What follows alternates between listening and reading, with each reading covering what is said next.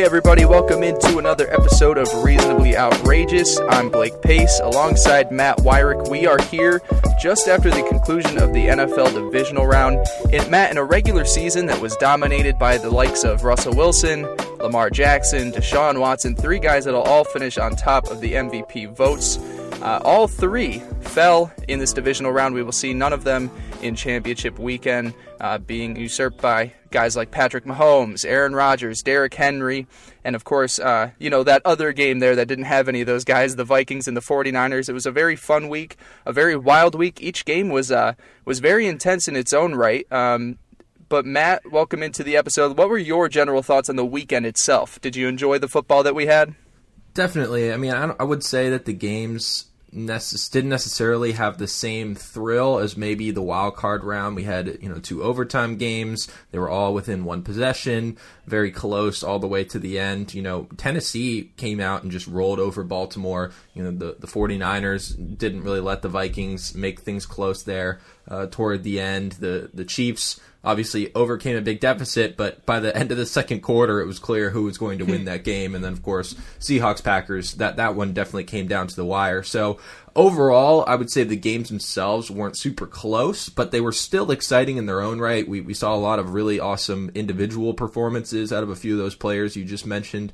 And it was, just a lot of fun to see. I would say that we wouldn't have expected all of these outcomes if we went into the weekend. So there are certainly some more surprising than others, but overall I would say it was a fun weekend of football. Of course, and so we're going to dive right into each game. Let's start off with the one that I guess probably went the way most of us all expected. That was the San Francisco 49ers taking down the Minnesota Vikings 27-10. The Vikings coming off a very emotional victory over the Saints a week before, winning on the last play in overtime. The 49ers were one of the most complete teams in the regular season, and to me, I'll start right off where I believe they just looked the best from the first quarter to the fourth quarter, full 60 minutes. To me, they had the most complete performance on offense, defense. There was a point early on where, they had the long touchdown to Stephon Diggs, and it was 7-7. It was like, okay, where's this game going? 49ers enter the halftime up 4 points, but it seemed a little bit bigger of a lead for San Francisco, and then they carried on through in the second half and are going now, after picking second in the draft last year, they are finding themselves in an NFC Championship game. Matt, taking a look at the 49ers first, because we'll talk about the Vikings in a second, what was your biggest takeaway from what we saw with San Francisco? Well, this was just kind of the formula that we've seen all season. I mean, toward the end of the year, San Francisco's offense really got rolling, and it was dropping 30 and 40 burgers, left and right. And that wasn't what we really thought the 49ers' identity was. Jimmy Garoppolo was coming into his own. The running game was absolutely taking over. We saw some huge performances from George Kittle.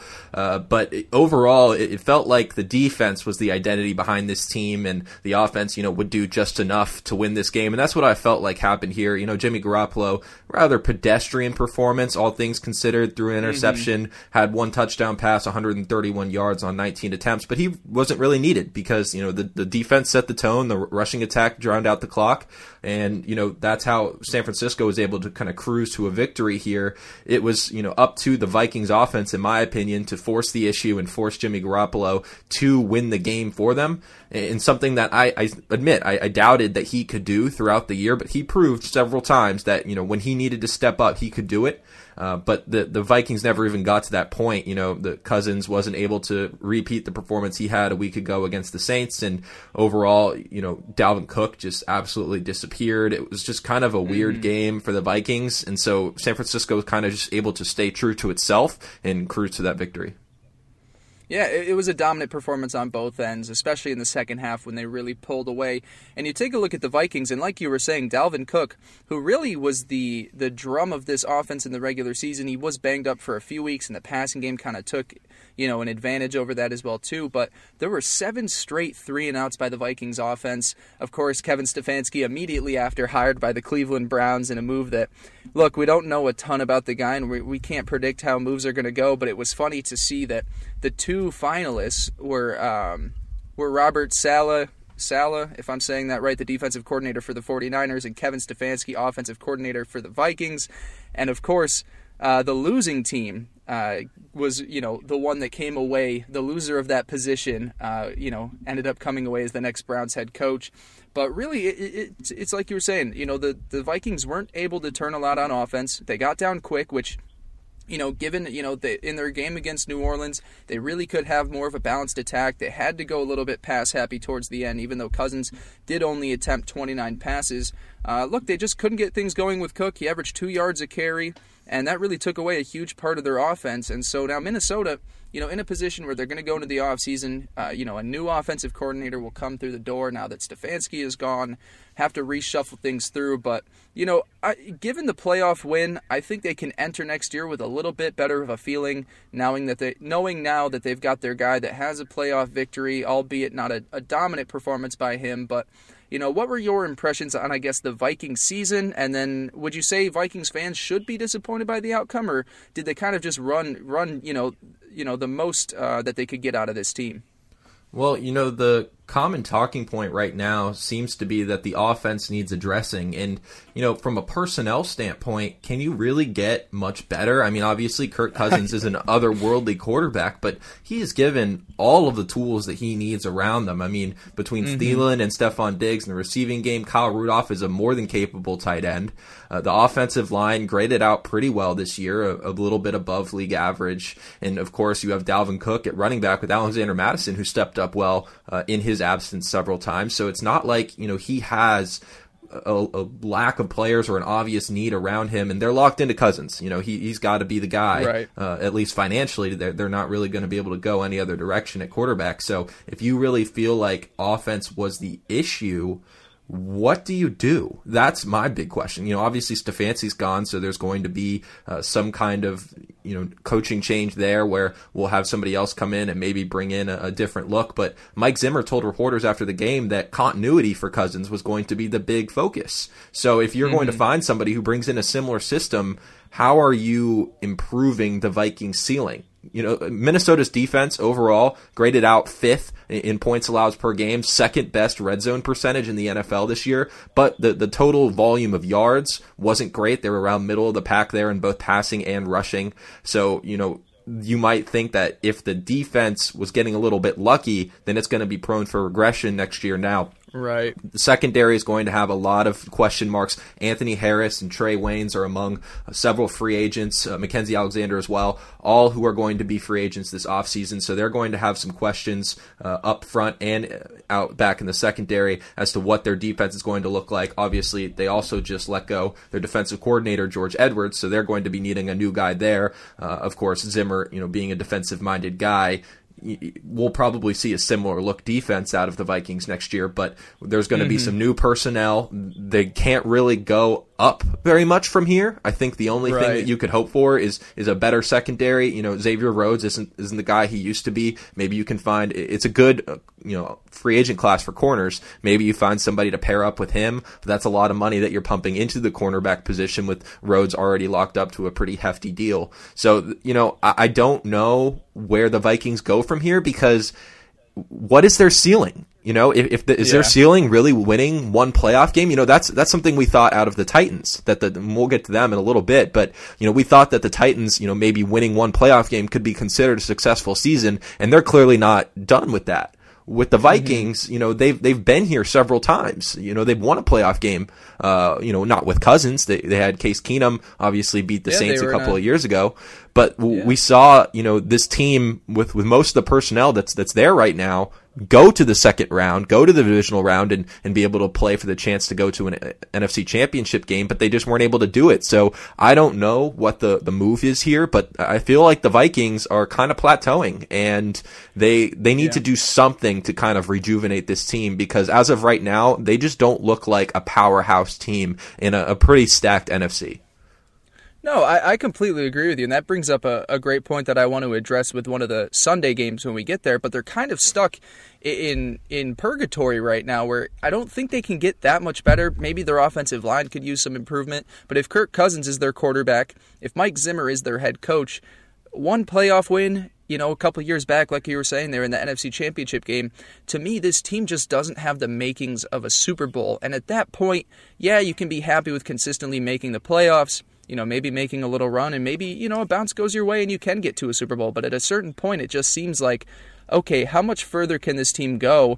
But do you really want to risk retooling, new head coach, new quarterback, with the odds of things not working out as well and you falling behind? So very interesting to see what they'll do this offseason in order to help. I definitely agree, a number 2 corner. I definitely think that some offensive line help will also go a long way too. But this Viking season ends, and I think this was the most we could have expected out of them. And so I feel like, hats off to them for getting that win against the Saints a week ago. And look, they went into halftime down 4 to the 49ers, who played one of the best games that we saw, last weekend. So hats off to them. And then one last thing for the 49ers before we move on.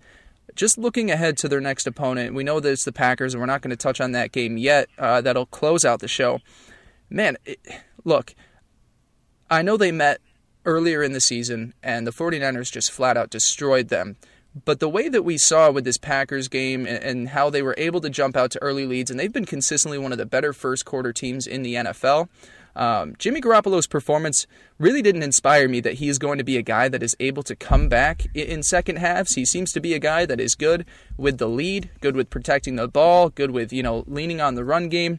Just my thoughts. I know we're going to preview the conference championship games later this week, along with some other talks. We're not just a football podcast. We will get in some baseball and basketball discussions later this week. But for the time being, just my quick thoughts. I'm a little nervous. I think the 49ers definitely are the better team than the Packers, but say Green Bay jumps out to a 10 or 14-0 lead, and then all of a sudden you need Jimmy Garoppolo to throw the ball more than 19 times like he did on Saturday. I'm just a little worried about how that game could go.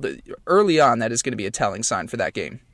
Yeah, I mean, we've seen Garoppolo come back from some deficits before this year. We had him come back against the Saints back on December 8th, that shootout of a game that ended 48-46. There was a lot of back and forth there in the second half. Against the Rams in Week 15, did the same thing.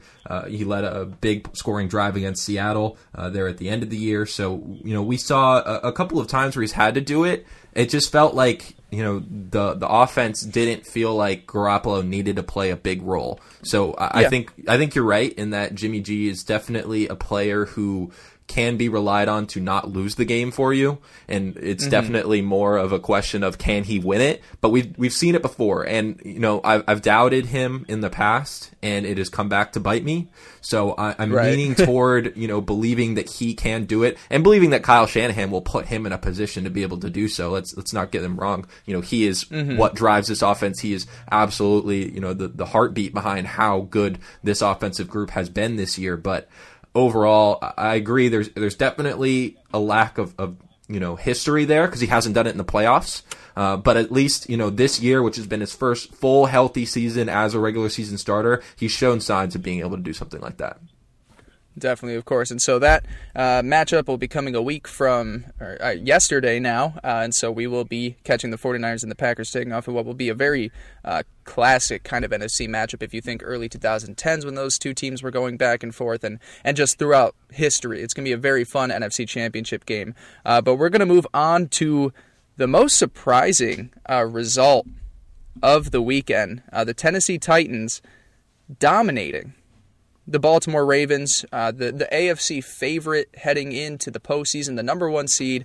Tennessee marches in there, flat out dominates early on, jumps out to a quick 7-0 lead, goes into the half up 13-6, and then by the end of the third quarter, it was 28-6, and they just carried the game away.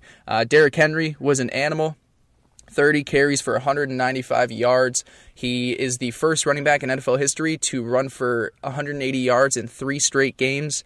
Meanwhile, just like Jimmy Garoppolo, Ryan Tannehill didn't need to do much. He completed 7 passes of 14 attempts for 88 yards, did have 2 touchdowns.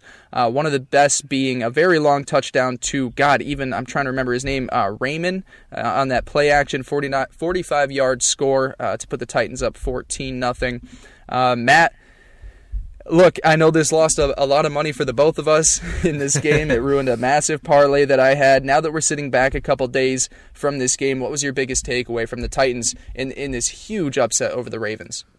I mean, it's got to be that, Derrick Henry is the player that we thought he was. I mean, we've talked a little bit about this. I'm not ready to crown him necessarily a top 2, top 3 running back in the NFL right now, but he's kind of had an up and down career. But now with this offense that they've been able to illustrate where Marcus Mariota was terrible out of play action. He just never was really able to pick up his reads, and it was a huge problem for him. And that's something that Ryan Tannehill has absolutely thrived on, and that's really given Henry the opportunity to expand, his running portfolio a little bit, hit a couple of different gaps that he wasn't able to hit before. The box is less stacked than it used to be because there was no threat, on the outside with Mariota being able to throw it deep. But Ryan Tannehill, since he took over as starter, has the highest adjusted completion percentage on throws at least 20 yards downfield in the NFL. So he is absolutely somebody who you have to be worried about throwing downfield. And that was the thing. He did it maybe twice in the entire game, and one was a touchdown pass and one secured a key third down conversion. And that was all he had to do. I mean, he only threw for 88 yards in the game? Yeah, 88 yards in the game, but he had 2 touchdowns, was absolutely fantastic when he needed to be with only 14 attempts. And then he just let Derrick Henry do the rest. And it was kind of insane, just the amount of production, the chunk yardage that Henry was able to pick up. They were able to control the clock for most of the game. And Baltimore just came out flat. We've seen the Ravens, I think they went on a streak of 7 consecutive games where they scored on their first drive. And that obviously didn't happen, and that just kind of set them back right away, where they weren't able to recover. They fell behind early. Lamar Jackson had 59 pass attempts. I don't think that's a recipe for success. I do think Jackson is a fantastic passer, and that, some people are coming out and saying, well, this is just showing that the NFL is a passing league and Lamar's style won't translate to the playoffs. No.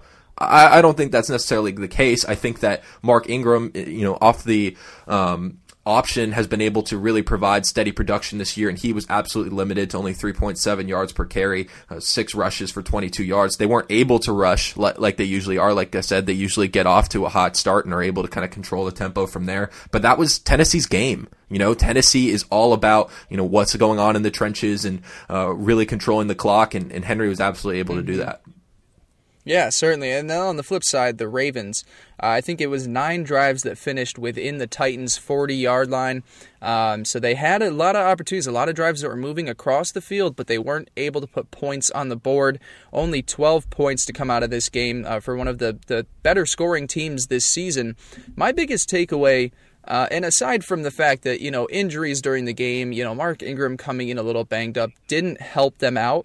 But one of the biggest things that I saw a frazzled Lamar Jackson. Yes, he looked great, 31 of 59 for 365, 143 yards on the ground.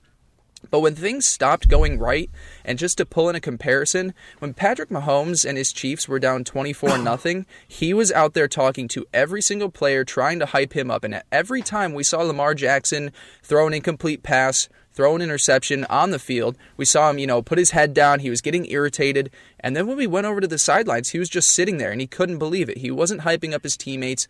We haven't really seen him in this position before. The last time we really did was last playoffs when they lost in that opening round to the Chargers. And now, Lamar, he's got an amazing regular season record. He's 0-2 in the playoffs. It's an early career. He is such a young guy. But it was surprising to see kind of, the polar opposites where Mahomes was leading his guys on, and Lamar was just kind of frazzled, in over his head, it seemed like, and really just didn't have the great antics on the sideline and on the field to really, help motivate his team to overcome a deficit like this. Yeah, I don't, it's tough because Jackson is a kid, relative He's so to, young. to NFL standards. Yeah. I mean, we've talked, Joe Burrow is older than him, the Heisman winner, older than the MVP this year. I mean, he's been a great leader, but you can argue that it's definitely easier to lead when things are going so well. I think that he is a team first player and somebody who absolutely, doesn't point fingers at anybody. And I don't think that when things are going bad that he's going to drag anybody down. But, I see where you're coming from with that. Maybe he could have done a little bit more. I feel like the pressure was all put on him at a certain point. Greg Roman obviously dialed up a ton of pass plays, more pass attempts than he's ever had in a game in his career. And at that point, it becomes, just kind of on you. And obviously, he was able to feed Marquise Brown, and he had a fantastic game. But overall, at the end of the day, when you do lose 2 playoff games to start your career after pretty solid regular seasons, especially this year, obviously he was the MVP and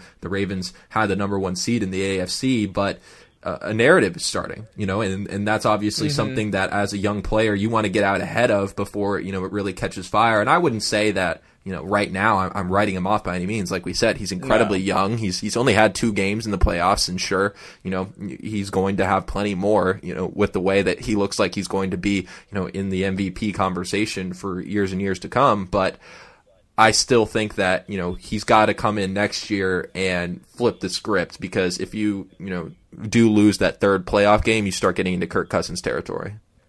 Exactly. And so fortunately for the Ravens, unlike the Vikings, they've got a much brighter outlook coming into next season. They're going to return every offensive starter. They've got, I think, 9 draft picks in the upcoming draft, 40-some million in cap space that they could use to, bolster just the depth of that roster.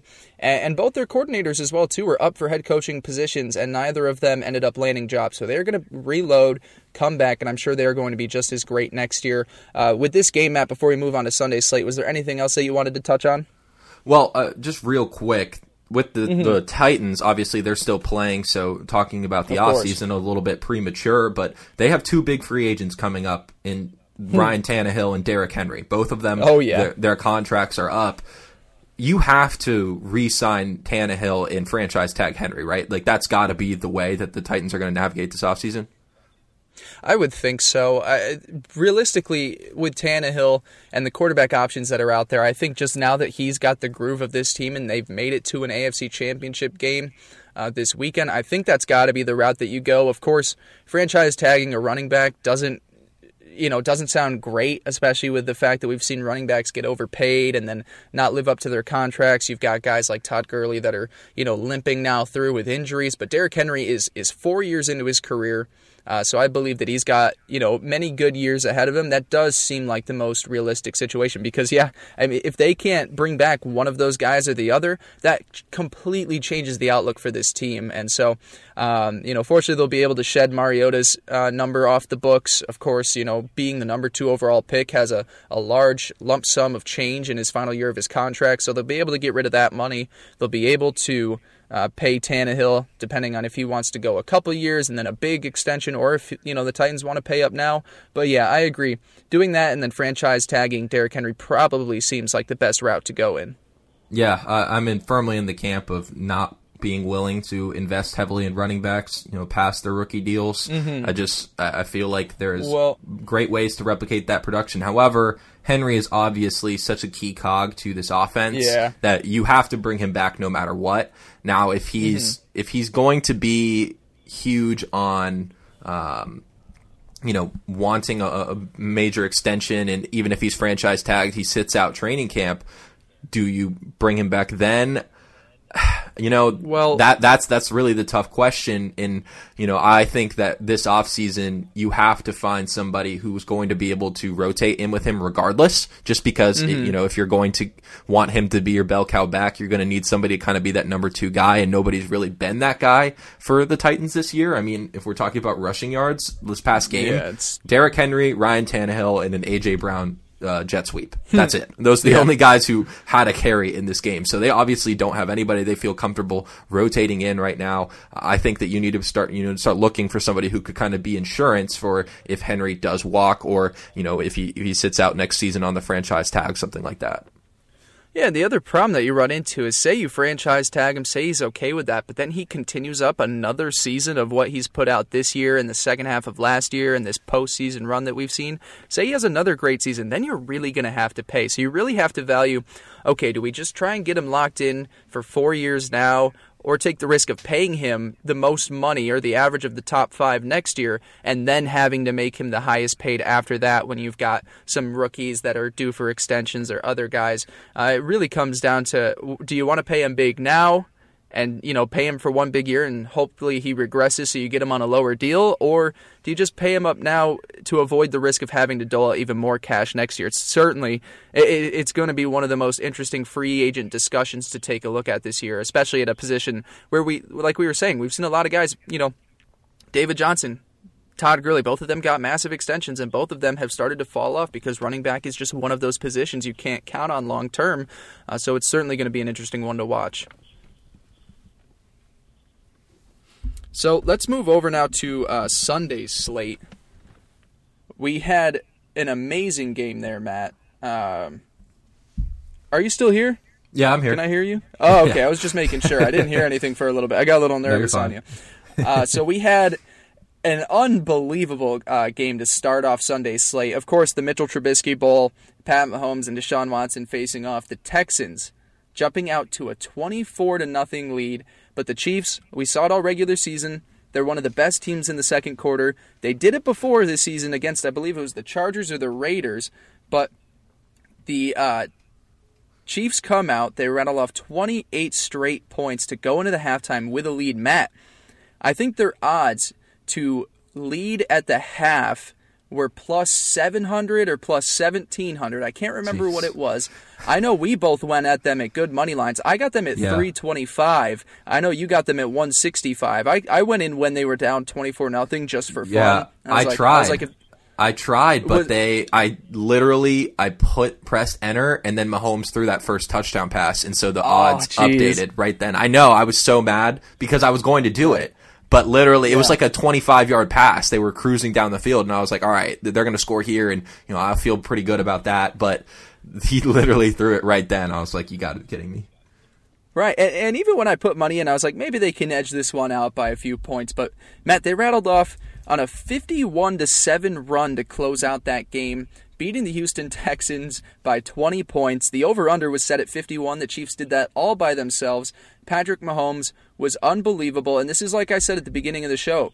And I've said for weeks before too, we've kind of let Patrick Mahomes slip through the cracks just because of the amazing regular seasons from Lamar and Russell Wilson and Deshaun Watson. And Pat Mahomes was banged up for a few weeks. He had a couple down weeks as well too. But he came out and he was unbelievable. 23 of 35 for 321, 5 touchdowns. He was also the leading rusher on the team with 53 yards. Of course, Travis Kelce, playing through an injury, was phenomenal as well. 10 catches, 134 through the air, and then 3 touchdowns as well too. Just an amazing game. I know it wasn't close at the end, and really going into the third quarter, I don't think any of us really expected the Texans to be able to fight back after just such a deflating second quarter. But now we've got the Chiefs, and they're moving on to the AFC Championship game. I think this was something that a lot of people had locked in at the beginning of the season, or especially 5 weeks through. You could have said New England and Kansas City, New England, Baltimore, a mixture of the three. The Chiefs make it to an AFC title game for the second year in a row now, and behind a tremendous performance by that offense. Matt, general impressions from this game? I think the most obvious thing is that Patrick Mahomes can beat you any way he wants to. I mean, God. Being down that much, it's obvious that it's going to have to come from him at that point. When you're down 24-0, the running game is not going to do anything, and it's not like the Chiefs' running game has been anything special all year long. It's always been Patrick Mahomes just kind of have to carry the load, and that's mostly how they got to those 12 wins. Obviously, he missed some time there, and they had Matt Moore come in and do pretty serviceably. But overall, we knew that it was going to be up to Mahomes. And, is he going to throw it, 10 yards down the field at a time? Okay, great. We've got Travis Kelce there waiting over the middle of the field, able to jump over anybody, in his path. Do they need to dump off a screen? Well, great. Damian Williams has got, plenty of capability to do that. Oh, is he going to stretch it down the field? Sammy Watkins and Tyreek Hill on either side, both can do it. Each had catches of at least 20 yards in the game. Sammy Watkins, of course, had that 48-yard catch there. So overall, he's got the weapons. He's got the talent. He obviously did some stuff with his legs too. I mean, 7 carries, 53 yards. He led the team in rushing at that point. So he was able to really do whatever he wanted. The Texans secondary wasn't good, and the fact that, at the end of the first quarter that Kansas City hadn't scored was pretty remarkable. Given the talent level of that Texans defense. I mean, Bill O'Brien said after the game that the Texans knew they were going to have to score 50 to beat the Chiefs, and yet after scoring those 21 points in the first quarter, they kind of took their foot off the gas pedal, and they had some unlucky breaks certainly there. But overall, the Chiefs were able to take advantage of every opportunity. I believe it was 6 straight touchdown drives at one point in the game. I mean, that's just unstoppable. And so, Patrick Mahomes is the guy we thought he was. He's regained his MVP level form. And anybody who said they'd rather have Lamar Jackson than Patrick Mahomes moving forward was crazy. I mean, I love Lamar Jackson. Don't get me wrong. I was a believer that he was going to be the MVP by week 4. And him and Russell Wilson were kind of neck and neck for a while, but I, held on to Lamar and definitely am not a Lamar hater at this point. But Patrick Mahomes is Patrick Mahomes. I mean, the season when we saw him put together as a rookie, the 50 touchdowns, the 5,000 yards, he was just limited, by injury this year. And now that he's fully healthy and able to put his talents on full display, man, it is something special to watch. You don't need to get me started. He's my biggest man crush right now in life, not just sports. I'm obsessed with the guy, and I want to switch over to the Texans now because yes, they did catch some unlucky breaks in that game, but man, I've told it to you once, I've told it to you a million times. Bill O'Brien made some head-scratching decisions in that game, and so the first one. Fourth and inches, even before that, when they're up 21-0, they're in the Chiefs' red zone. It's 4th and inches. Look, I'll give it to you if you say, okay, just kick the field goal to go up 24-0. That's still turning a 3-possession game into a 3-possession game if they went for 2 on every touchdown. So you don't up it 1 possession. You were 4th and inches. Everything was going your way. More so on my side, I'm all for just QB sneaking it. Even if you don't get the first down, the Chiefs are pinned very far back in their territory, and so then you miss out on an opportunity of 4 points going up 28-0, and say the Chiefs do have that amazing second quarter still, you still go into the halftime with a tie game, and it's 30 minutes left to see what you can do, and then of course you kick the field goal. Even if you didn't get it, you pinned them deep in the territory, but then Mecole Hardman takes a 50-yard kickoff return, and the Chiefs have great field position to score that first touchdown. And then of course the next time the Titans have it, they're deep in their own territory on a 4th and 4, I want to say. They go for the fake punt. It doesn't go their way. The Chiefs are right back in their territory to score another touchdown. And from there on out, it just really never felt like the Texans had control of that game. Even up 24-14, momentum had shifted instantly. You give the home field advantage. You give Patrick Mahomes amping everybody up. To me, I've never been the biggest fan of Bill O'Brien. He's a head coach and GM for this team, and they're going to enter the offseason with no draft picks, limited cap space, and really they're going to have to shuffle a lot of things around, especially on defense, to make things work. I just wasn't too impressed by Bill O'Brien at all. I came into the game knowing that I'm not a huge fan, and he didn't prove me wrong. They got lucky to go up 24-0, The Chiefs fumbled the punt. They had another punt that was blocked. So that's 2 of the scores right there were basically just special teams hiccups. And the Texans, of course, after a 24-0 lead, only able to put up 7 points the rest of the game. Matt, what did you think? Am I being too critical on Bill O'Brien? Because I tend to be usually, but I really, really think he coached a terrible game beyond the first quarter. Yeah, I get where you're coming from. It wasn't a situation where it felt like, the Texans offensively were taking enough shots. They if they come into the game saying they're going to need to score 50 points to win 50. It, then why are you going to be complacent after a 24-0 lead?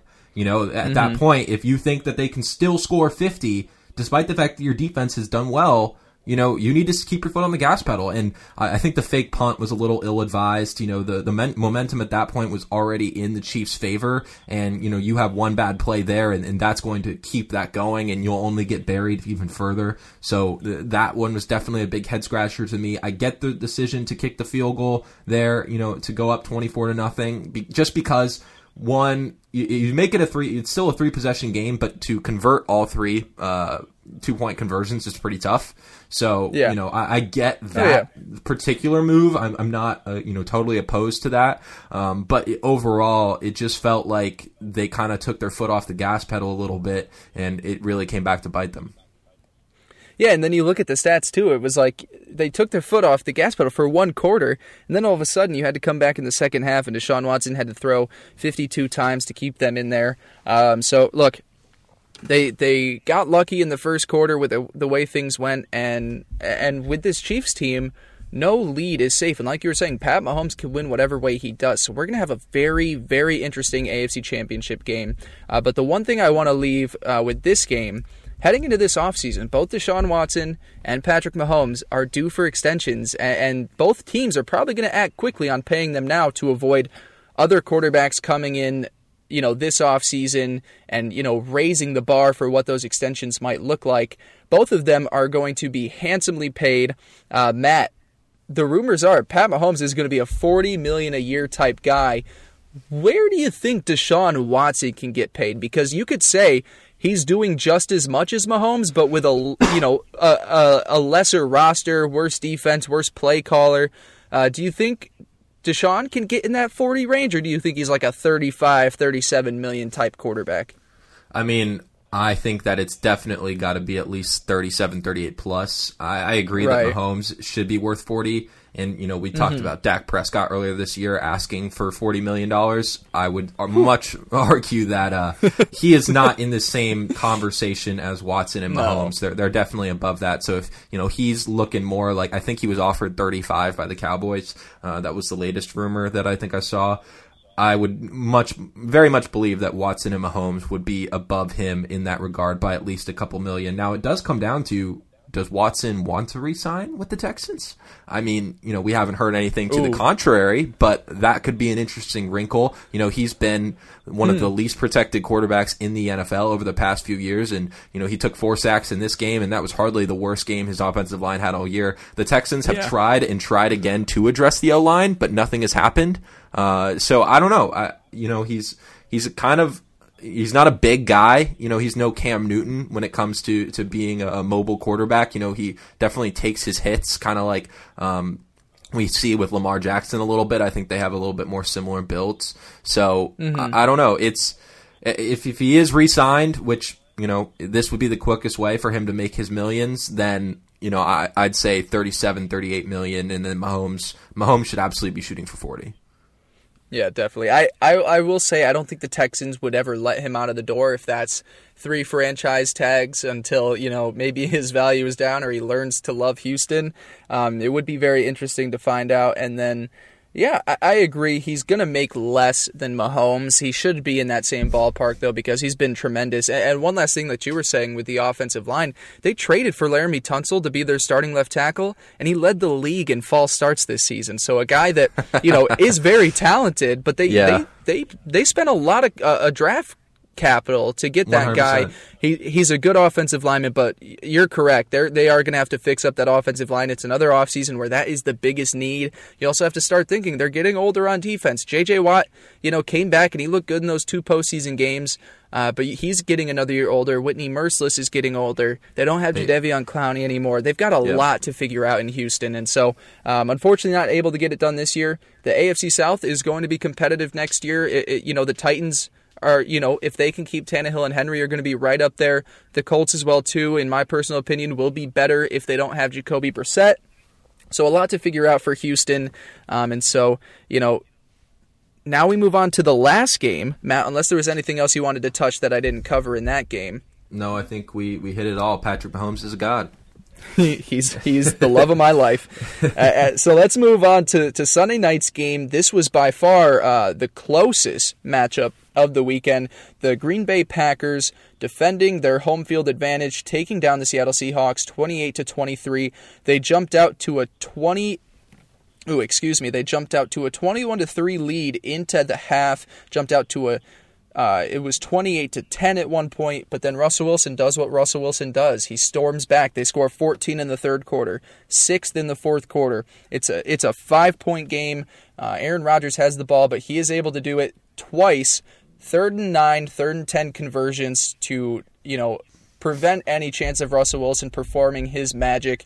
And the Green Bay Packers, look, they don't win easily. They don't win pretty. Every victory is ugly, and it was the same thing here. They advanced to the NFC Championship game. Matt, same as always, let's start this off with what are your general impressions from what we saw Sunday night? Graham was down. I think we have to start there. To me, the elbow hit the ground, and they came out and they said, we got other video evidence, but it still wasn't conclusive, which I've never seen before. But to me, the angle was that he was down, and we were going to be seeing the Seahawks get another chance at the end zone there. But obviously, that wasn't the case. So I don't know if you have anything to talk about with that. But yes, I do. I have something real quick. Have you seen Davante Adams' Instagram story? I have not seen his Instagram story. I'm going to send you this picture just to show you. So you'll see on the sideline, and I'm texting this to you right now so you can take a look. The yellow line is an unofficial line. As always, it's not fully 100% accurate. And as you can see in the picture that I'm sending to you, and if anyone's listening, you want to take a look, Schefter's tweeted it out. It's on Davante Adams' story. The yard marker looks way more closer than the unofficial line to where it seems as though Graham, at the very least, touches that line to gain. And so I agree, it's a tough call to go that way, but if you take a look at that, it's not as up for debate as it was originally. But are we saying that red line, why is that red line considered the official line? I mean, because look where it touches at the end. But we can't see both sides of the field right now. I know, but take a look where the pylon is. It could be slanted, is what I'm saying. But look at how it runs parallel to the yellow line. Are we saying both lines are slanted? Yeah, it runs parallel. It doesn't look go up and down parallel. That is, it's a 100% parallel. Where does it get any bigger or smaller? Look at where it is on the hash. Get your protractor. To the right of the screen. Yeah, the hash on the right of the screen versus the hash on the sideline. It looks like it's closer to the one on the right of the screen than it is. But that's just further away in the image. Look, yeah, I get what we're saying with this argument. Yeah, no, and that is the biggest debate of this game. Look, to me, I err on the call stands. I don't think there was enough to overturn it, especially if we're going by the yellow line. I don't think there's enough to overturn it. So, look, it was a very close call, and the one that ended up sealing the victory for the Green Bay Packers. So yeah, I get what you're saying with that. It was a tough call to make, but I err on the side of, look, if there's not conclusive evidence to overturn it, I don't see why we would overturn something like that. And so, fortunately for the Packers, it went their way. Unfortunately for the Seahawks, it went their way. But definitely, a pivotal play in that game nonetheless. Overall, though, you asked me just about the game in general. I mean, It just felt like Russell Wilson, didn't really have the tools around him. They were rushing has been, their identity for years, and with no Chris Carson, no Rashad Penny, having to rely on guys like Marshawn Lynch and Travis Homer, to control the rushing game. I mean, Marshawn Lynch had 12 carries and averaged 2.2 yards a carry. I mean, you can argue part of that's the offensive line, and certainly in the passing game, it didn't perform well either. Russell Wilson took 5 sacks in the game. But overall, Carson was a force, and Penny was really coming into his own before he got hurt. So, that was a huge element of this Seahawks team was taken away. And I mean, injuries have really plagued this team all year. I don't know if anyone really expected them to make a super deep run into the playoffs. I mean, the fact that they won in the wild card round was surprising in its own right. Obviously they were facing the Eagles, which was a team that hardly deserved to be in the playoffs. But, it also felt like another team that was dealt with so many injuries, and that it could have gone either way. So it wasn't a guarantee that they were going to beat Philadelphia anyway. So the fact that they got this far amid all of the injuries that they faced, that really to me shows like the resiliency of Russell Wilson and his ability to lead the team. I think really the biggest question mark now for the Seahawks going into the offseason has got to be that secondary. That you need to make some huge step forwards in the secondary, because that has just kind of been an issue for them all year, and honestly over the past 2 years. Yeah, and this is kind of where I was going, and it's not in the same sense, because to me, I prefer Pete Carroll way more than I do Mike Zimmer, but Pete Carroll is a defensive-minded guy, and it's their defense that keeps allowing 28, 25 points. They're consistently, putting Russell Wilson down 10, down 14, where he's got to come back game after game. And I get that the talent might not all be there. It's not the Legion of Boom. It's not the same defense that he was, able to just live off of, always having a lead and, not having to fall in too big of deficits. But it comes to a point where it's like, okay, you're a defensive-minded guy, and your defense continually is allowing 25, 28-plus points a game. They have a lot to address, like you said, in the secondary itself. Of course, on the defense as a whole, they were able to trade for Jadeveon Clowney. Quandre Diggs came in and wasn't, awful. He was better than he was on the Lions this season. But I agree, they definitely have some defensive issues to take a look at. And I agree. Look, the Seahawks, especially once the injuries came in, I think that this was the best that they could do. They were going to go as far as Russell Wilson could take them, and eventually, their luck just ran out at this point. To me, this entire season, it was lucky win after lucky win, come from behind, Russell Wilson making magic, and at a certain point, that's got to run out. And I know the Packers haven't won pretty, but it's never been, they've kind of been the anti-Seahawks, where it's like they jump out to a big lead and then they allow the team to come back. And that's kind of exactly what happened this game. But it was just unfortunate to go into that big of a hole. Russell Wilson had to pick him up out of it again. But at the end of the day, the Packers offense was able to do enough. They're going to go to the NFC Championship game. And I know we'll preview those two games coming up later this week. But first thoughts, Matt, I think it's going to be a very exciting game. I know we touched on it a little bit earlier. There's a lot to go into this. You've got Matt LaFleur's little brother that is coaching Kyle Shanahan's staff. Matt LaFleur and Robert Saleh are very good friends as well, too. Mike Pettin was the head coach when Kyle Shanahan was his offensive coordinator over in Cleveland way back in the day. A lot of ties on the coaching staff. Of course, Aaron Rodgers, I don't know if you knew this, but the 49ers passed up on the California kid during his draft, and he ended up in Green Bay. So interesting story there, too, if he, feels any sort of vengeance against them from being, the Northern Cali kid, quarterback at Cal, and then passed up by a California team. So there's going to be a lot of fun storylines going into this game. To me, certainly the more exciting one over the Titans and the Chiefs. But look, I think for the Packers, realistically, if you take a look at this game, the biggest concern for me is the wide receiver 2 position. And you can tell Rodgers really only has confidence in throwing right now to Davante Adams. Maybe he gained some confidence in Jimmy Graham as the game went on. He had 2 very big catches, of course, the one that eventually sealed the win for the Packers.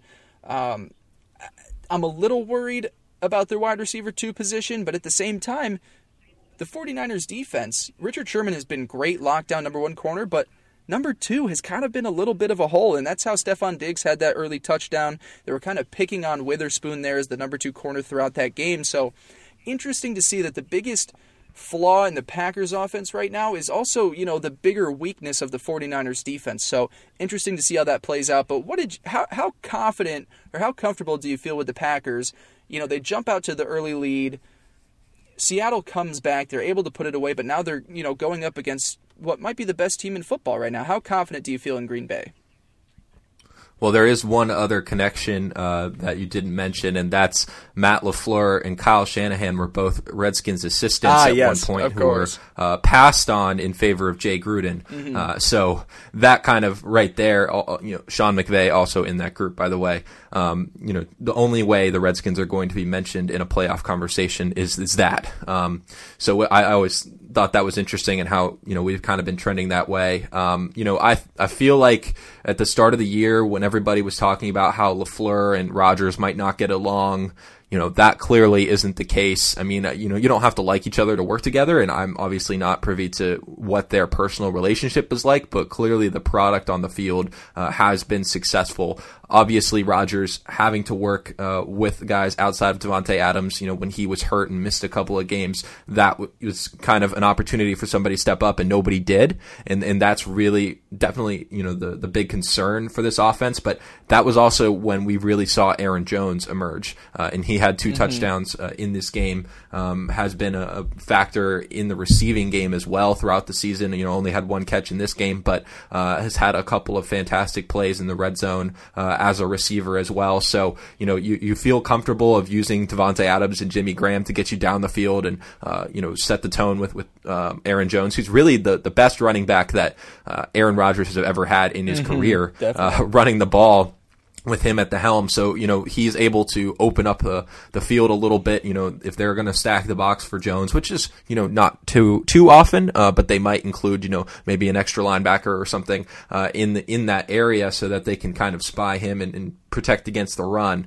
That's going to open up the field for Rodgers a little bit. I would say that I don't think that Rodgers is still the same guy that he was in his career. I would say that he's kind of, shown the effects of age a little bit, but is he capable of winning a Super Bowl? Absolutely. Is he capable of going into San Francisco and winning a game? There's no doubt about it. Betting against Rodgers in the past hasn't worked out numerous times overall, but I just feel like the 49ers are a freight train, and the Packers, we talk about, they win ugly, and they jump out to early leads, and they kind of give up that, which is the thing with the 49ers is they're a team that really does set the tone with their defense in the running game. So if the Packers don't jump out to that early lead, you're going to have to see Rodgers pull, magic out of thin air, and he's certainly capable of doing that, but we're going to need to see vintage Rodgers if that's going to happen, and it's just a question of, does he still have that left in the tank? Right. I will say I agree with you. He hasn't had a great season, and his mobility certainly is down a little bit.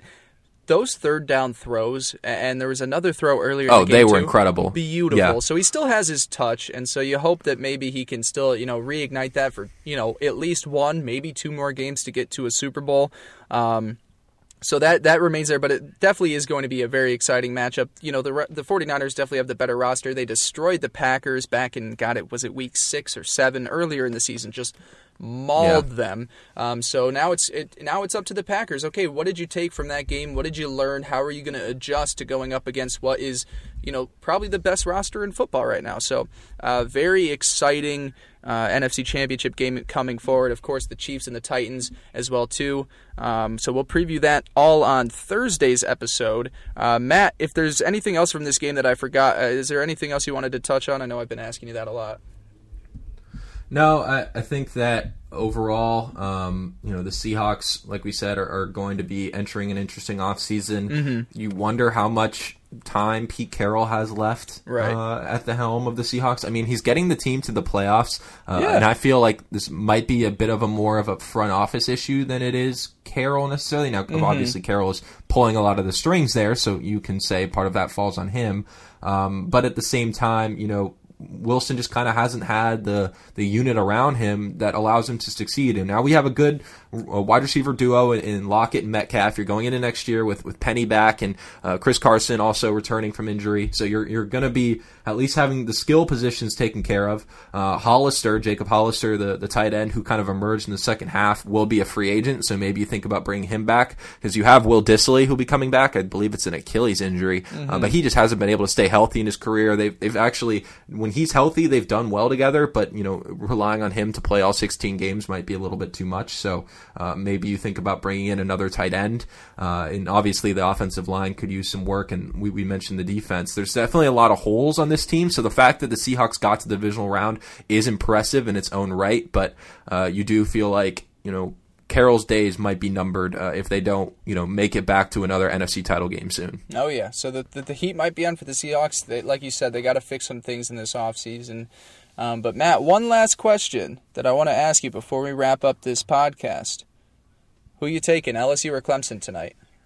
All right, so I'm going. I've hit Clemson money line. I took it a couple of days. I'm sorry. Not money line, spread. I got them. Okay. I got them at +8. I got them at +8. Mm-hmm. Back when it first opened, and everybody has been hammering LSU. To win, to cover. But I'm feeling pretty good about Clemson +8. I still feel like LSU is going to win, but I definitely think that.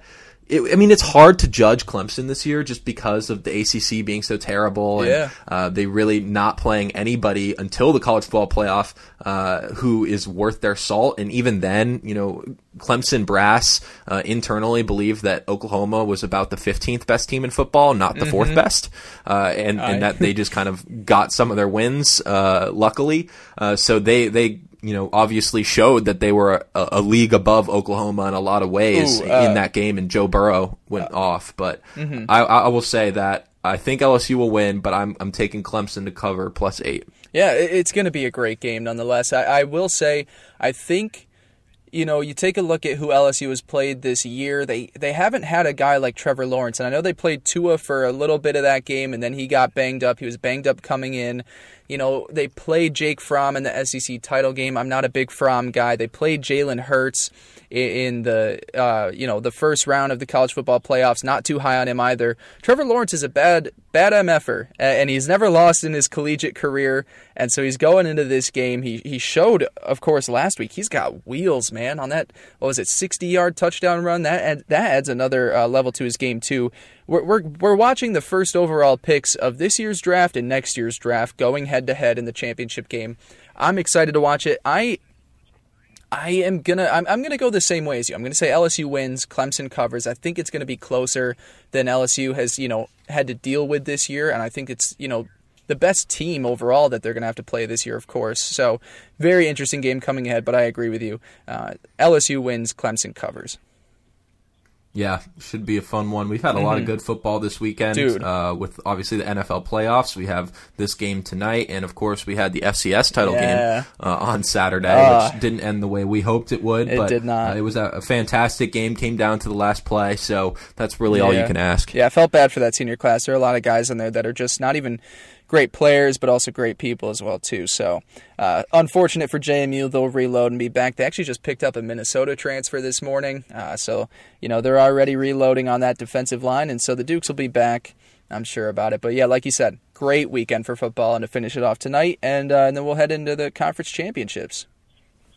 Yeah, and like you mentioned, we'll be back for our next episode later this week. I know we only had one last week, but we'll be back with 2 this week and hopefully hitting the 2-a-week grind moving forward. And we'll be able to talk some basketball and baseball, maybe some off-season stuff for baseball. I have lots of takes on some of the moves that have gone down. And obviously NBA season is in full swing. We meant to do a NBA All-Star ballot update last episode, but just didn't have time with how much football we went into, so maybe we can dive into something like that. Yeah, of course. We'll cover all those other sports. We'll cover the championship games, just quick previews of each, and we'll make our picks for who we think is going to the Super Bowl.